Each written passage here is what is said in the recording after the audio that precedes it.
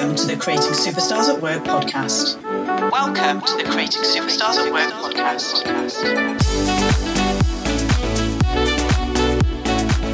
Hello, welcome to today's episode. Today, we are going to be talking about the subject of dealing with burnout, which is a really fascinating subject. I'm here with the wonderful Catherine DeMaid. Hi, Kath. How are you doing? I'm really good. How are you? I'm good. How's life in Kath's world? Life in Kath's world is brilliant at the moment. I've started meditating a bit. Check your bad self out. Which has been amazing. Gone dairy free. Good woman. Which is a bit of a test bed, but it's all good. It's all good. And quite strangely, some of those things massively tie in, don't they? Related ka-ching, to burnout. Ka-ching. So let's talk about burnout. It's really interesting. So in my other income stream, my other life, burnout is a huge, huge topic with the coaching world. Absolutely massive. Really huge with high achieving females, really huge with people who run their own businesses. What often isn't spoken about enough is what burnout looks like in the workplace if you're an employee. People are very open about talking about mental health issues. They're very open about talking about if somebody has a burnout or if somebody has a breakdown, like individuals. That's kind of quite big in the market at the moment, I guess, in the media. There's lots and lots of noise around that, quite rightly so. And it's a huge topic at the moment because of things that people are going through. We know we're in the middle of a global civil rights movement. We're in the middle of a global pandemic. There's so many things going on at the moment to do with the financial climate, to do with how people are feeling. And we know that self-care and self-managing is becoming hot on the agenda because of rising anxiety and fear and all of that thing, all that stuff. In the workplace, what's really interesting is it's happening all the time and has done since time has begun. Oftentimes, it doesn't really get recognised in the same way that it might do if you're an individual talking about anxiety or talking about mental health. Often it becomes part of a process. So if you are suffering with burnout, and we should explore what that really looks like in the workplace and what the telltale signs are to define it. But if you're suffering with anything which is challenging emotionally or physically in the workplace, often you are rooted into a HR/a process where you go to occupational health and then you might go through HR and you might be put through sickness program, et cetera, which is all very well and good. Of course, we need to have systems in order to be able to cope with people. However, one of the things that I really want to talk about is how, as a leader, can you really identify what's going on? How can you spot it? Because often employees are too scared to be able to speak out. If they're going through overwhelm and they're starting to go through the tail end of something which might be kind of fairly revolutionary in their life, in their personal life, sometimes they compartmentalize and they don't want to talk about it in work and they try and hide it. Yet as leaders, we have got probably a prime position to be able to spot when one of our cohort might not be showing up as their best selves for whatever reason. And I think I want to open this up to you particularly, Kath, because you're a HR expert, but also because we've got so much experience in leadership, because also it's a really, really sticky subject when it comes to how do you approach things. You know, there's lots of organizations that we work with who have these phrases which are you okay? And that phrase then becomes wallpaper because when somebody says it for long enough without necessarily having any meaning or depth behind it, doesn't mean anything anymore. So talking about how do we spot this? What does burnout look like in the workplace? And how can we support people with the HR systems and the OC health systems that they need and the sickness systems without marginalising them and without alienating them and making them feel even worse? So what does workplace burnout look like, do you think, Kath? I think from a leadership perspective, you've got to be able to recognise what burnout looks like and feels like for yourself before you can start recognising it in other people. So this is really key. So what does it look like and what does it feel like? So it feels very different to different people. So a lot of people might feel very overwhelmed. Everything might start to feel very heavy, that they're stuck on a hamster wheel, if you like, that they just can't get off, that they don't feel as if they have any space for thought or reflection in order to get off the hamster wheel. It presents itself physically as well in terms of exhaustion, fatigue. People come to me when they're burnt out and say that they're unable to sleep well. So you end up in this catch-22 situation where you're physically and mentally burnt out, but on top of that, you can't You're wired. sleep. Yeah, absolutely wired. People start to rely then on self-medicating sometimes, so they start drinking. Perhaps they're drinking a lot of coffee, so Energy drinks, yeah. Eating really badly because they don't have time to eat well, cook well. So it's a massive, huge loop. So this is why burnout is really, really important. For me, and I think this is something that needs to be recognised by everybody, is how does it present itself physically with burnout? So how can you tell the signs, right? Yeah, definitely. So I know when I'm starting to burn out because my anxiety levels start to increase. But that actually comes through in my physiology in terms of where I feel anxiety. So anxiety for me presents itself in my body, certainly in my chest area. So my heart starts to pound very, very quickly, or at least it feels like it does. And it almost feels like people can actually physically see it pounding out of my chest. And then that makes me more anxious. But anxiety is not a normal feeling for me. So I know that something's triggering it, and it's usually burnout. And burnout for me comes in the form of fatigue, not reflecting on where I am focusing my time, not being able to say no to people. So your boundaries go. So my boundaries can completely go.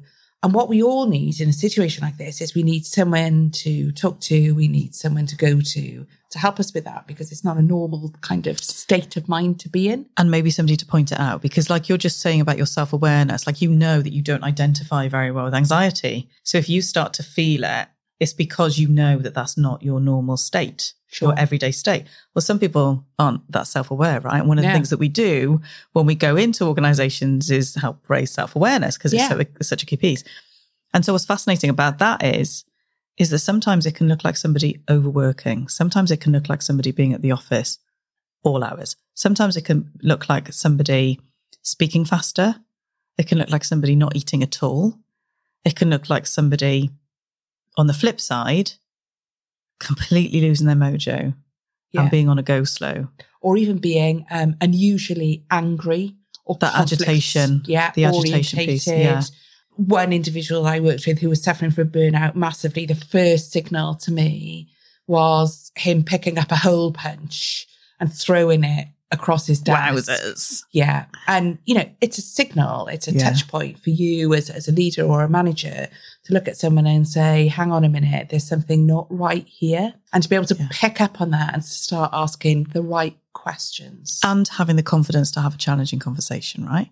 Yeah. Because often leaders won't do this for fear of confrontation or for fear of upsetting somebody. Or opening up a can of worms because they don't want to go there. Yeah. And that to me is not authentic leadership. No. That is armored leadership. Yeah. And that's what we see often. We see it often, don't we, in the workplace. So people aren't equipped necessarily to be able to see this. The other thing which is really interesting is that we know that with burnout, it's because you're in fight or flight mode. So we know there's cortisol raging through your body if you're in burnout. Now, it's either because you've worked too hard or because you've had some kind of trauma. There might be something going on outside of work or inside of work. It could be to do with any type of stress around change. It could be to do with simply that you're going through a really busy period. Or it could be that you've had a newborn baby and you're not sleeping. There's so many reasons, right? But what we do know is that the best thing for anybody who is suffering from anything on the scale, from being a little bit stressed out to overwhelm, to anxiety, to full-blown burnout, mania, stop, whatever it might be that's going on for them, what we need to be able to do is see it for them, because sometimes it's so subconscious and their behaviour, they're just not aware of it because they're just doing their best, aren't they? Yeah. So when we go into businesses and we talk about these issues, we look at it from a well-being point of view. Yeah, exactly. Yeah. And when we're talking to leaders, we take them through training and development around how to spot the signs of burnout, stress, anxiety. And there's some really kind of significant trigger points which can tell you that somebody is not in the right space. We also know that well-trained individuals in this area, in terms of being able to spot the different behavioural triggers, what it means for the business is that these are picked up on early on, so they don't actually lead to more significant issues like they can nip it in the bud. Yeah, we can nip it in the bud. It's proven that organisations that have qualified mental health first aiders, ambassadors, well-being ambassadors, people who have responsibility for those type of areas within the business. They're in those businesses. There is more of a chance that people will be open about feeling the overwhelm of burnout.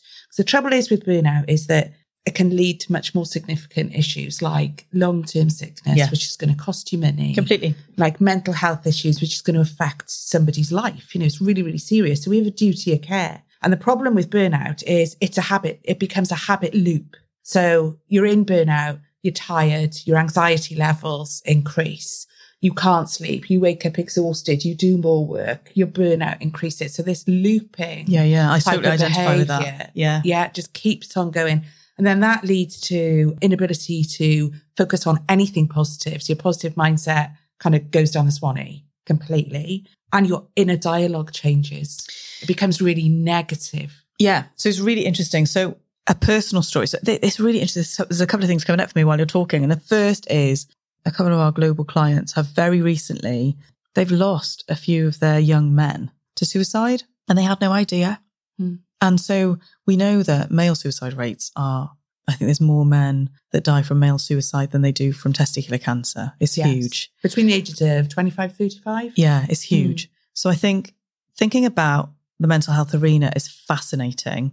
And I also know that part of the problem with companies waking up to being more human-centric and understanding that people process in different ways and that they need to have an approach which is tailored towards them so that we can spot this, is that there's a fear of HR litigation. So this is really interesting. And I want to pick up on that in a second. I'm just earmarking it because I know that you can give us some conversation on that. But the other thing that I want to say is that I've suffered with adrenal fatigue probably for the last 7 years now. And for the last 5 of those 7 years, I've regularly had adrenal crashes. I've got an autoimmune disease. It's the workaholics disease. It's rampant in kind of high achieving females. And it's the 21st century disease, hands down. And what's really interesting about it is the only way that I can manage it is that I have to be supremely self-aware. And one of the reasons why I am so self-aware is because I run my own business. What I think is fascinating is if you're in an organization and you don't necessarily have the pressure of employees or customers that are your own because it's your own bread and butter that you're creating, I wonder what's in place in terms of well-being for people to think about self-managing. And when we look at well-being programs, which we're often part of, with the work that we do in organizations, often those well-being programs revolve around fitness and they revolve around headspace. There's a lot of stuff to do with mindfulness and a lot of stuff to do with meditation, but it's not necessarily to do with the Billy basics of making sure you eat every 3 hours, making sure you've got a bedtime routine, making sure you hydrate often enough. The basics. If we were looking at a child, we would see what's wrong with them. The first things we'd look at is sleep, food, and water. Those are the first things then we look at environment. And as adults, often we don't do that. And so what's fascinating is in the workplace, I think and maybe I'm overstepping the mark a bit, but I feel like with a lot of the organizations that we're involved with, it needs to be more sophisticated. And we need to be looking at not just what can we provide as employers, what can so-and-so huge blue chip company provide for their employees in terms of their basic needs, but actually what information and education can we be giving our bank of employees, which largely, if we didn't have those employees, the businesses wouldn't exist, they'd fold. So what can we give those frontline people who are the face of our businesses usually? What can we give them? What tools can we give them? What information can we give them? What space can we give them so that they can self-manage effectively, which means they'll be more self-aware. It's a self-awareness piece because it's all very well for you and I, who are self-aware individuals, who are used to talking about this stuff, and we have that language bank. But if we go into a workplace that's maybe got, 250 people on one floor, most of those people won't even consider this because they'll just be getting by. They'll just be they'll be doing the Groundhog Day thing, Like we know that 80% of the population are sleepwalking. Yeah. So it's like that whole thing of kind of going, okay, so let's just look at it from a different angle. Yeah, so for me, it's the oxygen mask effect, isn't it? Yeah. So when you're on an aeroplane, you're told that if you've got a young child with you, you put the oxygen mask on yourself and you protect yourself First. So you are aware of your surroundings, how to keep that child safe, and then you put the oxygen mask on the child. And this is exactly the same principle. Yeah. In that, in order for us to lead and support each other in the workplace when it comes to things like burnout, anxiety, mental health issues, we have to be able to recognize them in ourselves first. And the best way that we can do that is through education and training. I agree with you, yeah. So when we've gone into businesses and we've taught people, how to recognize signs, how to deal with it, these are the organizations that can support you, because you're not expected to do all of this by yourself as an organization. There are people out there that can help you and will do it willingly and freely as well. And that's what's really frustrating for me, in that there's so many people that organizations could tap into to make their businesses an atmosphere where people feel a sense of freedom around talking around mental health issues. Where they feel safe. Yeah, burnout issues. A lot of people are afraid to, where there's continuing dialogue about it. In the construction industry, for example, more men in that 25 to 35 bracket die of suicide every year than they do from falls or accidents in the workplace, which, when you consider the type of industry, it's absolutely astounding and really, really scary. And a lot of professional bodies around that sector are doing a lot of work to raise awareness. And this is what we're talking about. The only way that we're going to be able to eradicate issues like burnout, particularly when it's going to lead to more serious issues, is it's about awareness. And it's about the ability to create spaces where people don't feel intimidated by mentioning phrases like mental health, burnout, anxiety. All those taboos and all of that stuff, which shouldn't really exist these days, but still do, don't they, in certain cultures. And the other thing which is really interesting is, in one of the earlier podcast episodes, which you may have listened to, guys, you would have heard Kath and I talk about values and talk about how people show up and how they show up in terms of their work ethic, their attitudinal response to how they show up, how they present themselves, all of this type of thing. And sometimes all it takes is for a leader to notice a difference. And sometimes that can just open up the conversation. And this thin end of the wedge conversation is really important. But again, it's about awareness, isn't it? It's about really knowing your guys when they come on the floor or whatever it is, when they come into the office, if they're on Zoom and suddenly they're not showing up in a way that you would expect them to, it's okay for you to say. It's okay for you to check in. Yeah. And it's not checking up. It's checking in. Exactly. Yeah. How are you?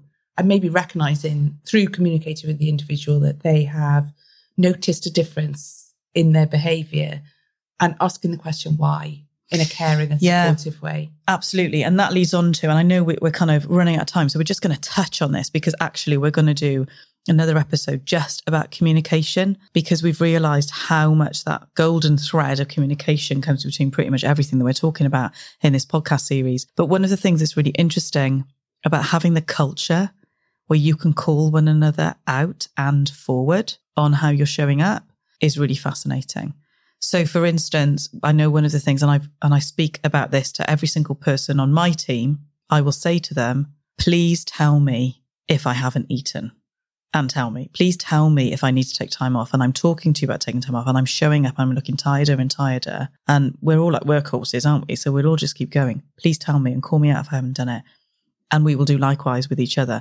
And actually on our team, especially on our leadership team and Inspire Me, we do that often. We do. We do it frequently. Yeah. And it's because we've got the culture where we can do that. Now, I totally appreciate that in smaller organizations, often it's easier to have that trust and transparency and that level of integrity with one another. And sometimes it's easier as well because like attracts like.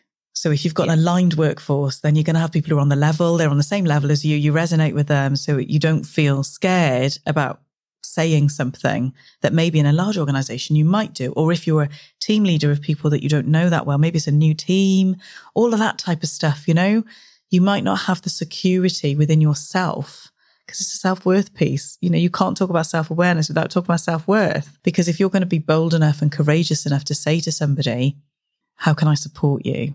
Yeah. I've noticed a difference in how you're showing up. Would you like to have a conversation around it? And depending on how that person frames how they're feeling, they might be deeply ashamed of it. and they might be not wanting to talk about it and they might be trying to hide it.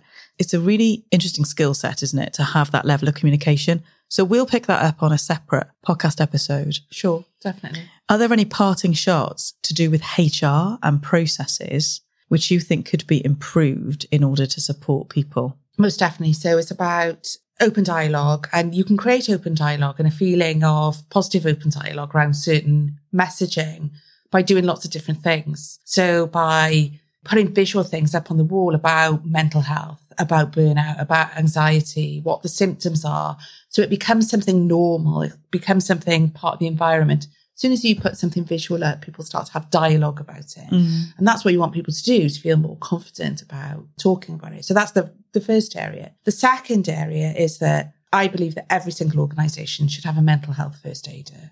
I appreciate that very small businesses may not have the capacity to do that. However, what they can do is contact one of the charities like Mind, for example, who are really supportive to small businesses, well, businesses of all sizes, but particularly small businesses who need them to advise, support when issues crop up. So really good starting point to make a good relationship with your local Minds office. In terms of internally, then making sure that your management and your leadership team have a good grasp on how you manage burnout, mental health issues, and how you detect them. But in order to do that, they've got to start looking inwards. You have to be a leader in order to manage well, right? Yeah. And that's really fascinating because there's another topic there all by itself. But it's like what we know that when somebody needs more support from a HR capacity, they need to go into a process and that process needs to be managed. It does. However, in order for you to know, with this particular subject, in order for you to notice and have the awareness, it's a question of you being a leader, because it's a question of you serving your team and really knowing them and having that. It's about having the courage and the skill to communicate. That's really what it's about, isn't it? And it's about duty of care at the end of the day, because if you have a role of leadership, you have a responsibility. You've got to care, right? Yeah. And you have a responsibility for the people that work for you. And if you don't fulfill that obligation, you are letting those people down. You're not doing your job properly. You're not doing your job properly. Yeah. What a note to end on. Gordon Bennett. Well, tune in for the next one. And again, as always, I'm sure this is a topic which is going to spark a lot of conversations. So please message us, contact us, talk to us, comment, share, like, whatever you need to do in order to bust open this as a topic, because it's something that's really important, and especially in today's climate. Thank you so much for listening. I've been Andrea Callanan. And Kath DeMays. We'll see you again. Bye, guys. You've been listening to the Creating Superstars at Work podcast, brought to you by andinspireme.com. We are Inspire Me, an award-winning people development company that specialises in corporate engagement, workplace happiness, and well-being for customer service organisations. You can contact us on hello@andinspireme.com.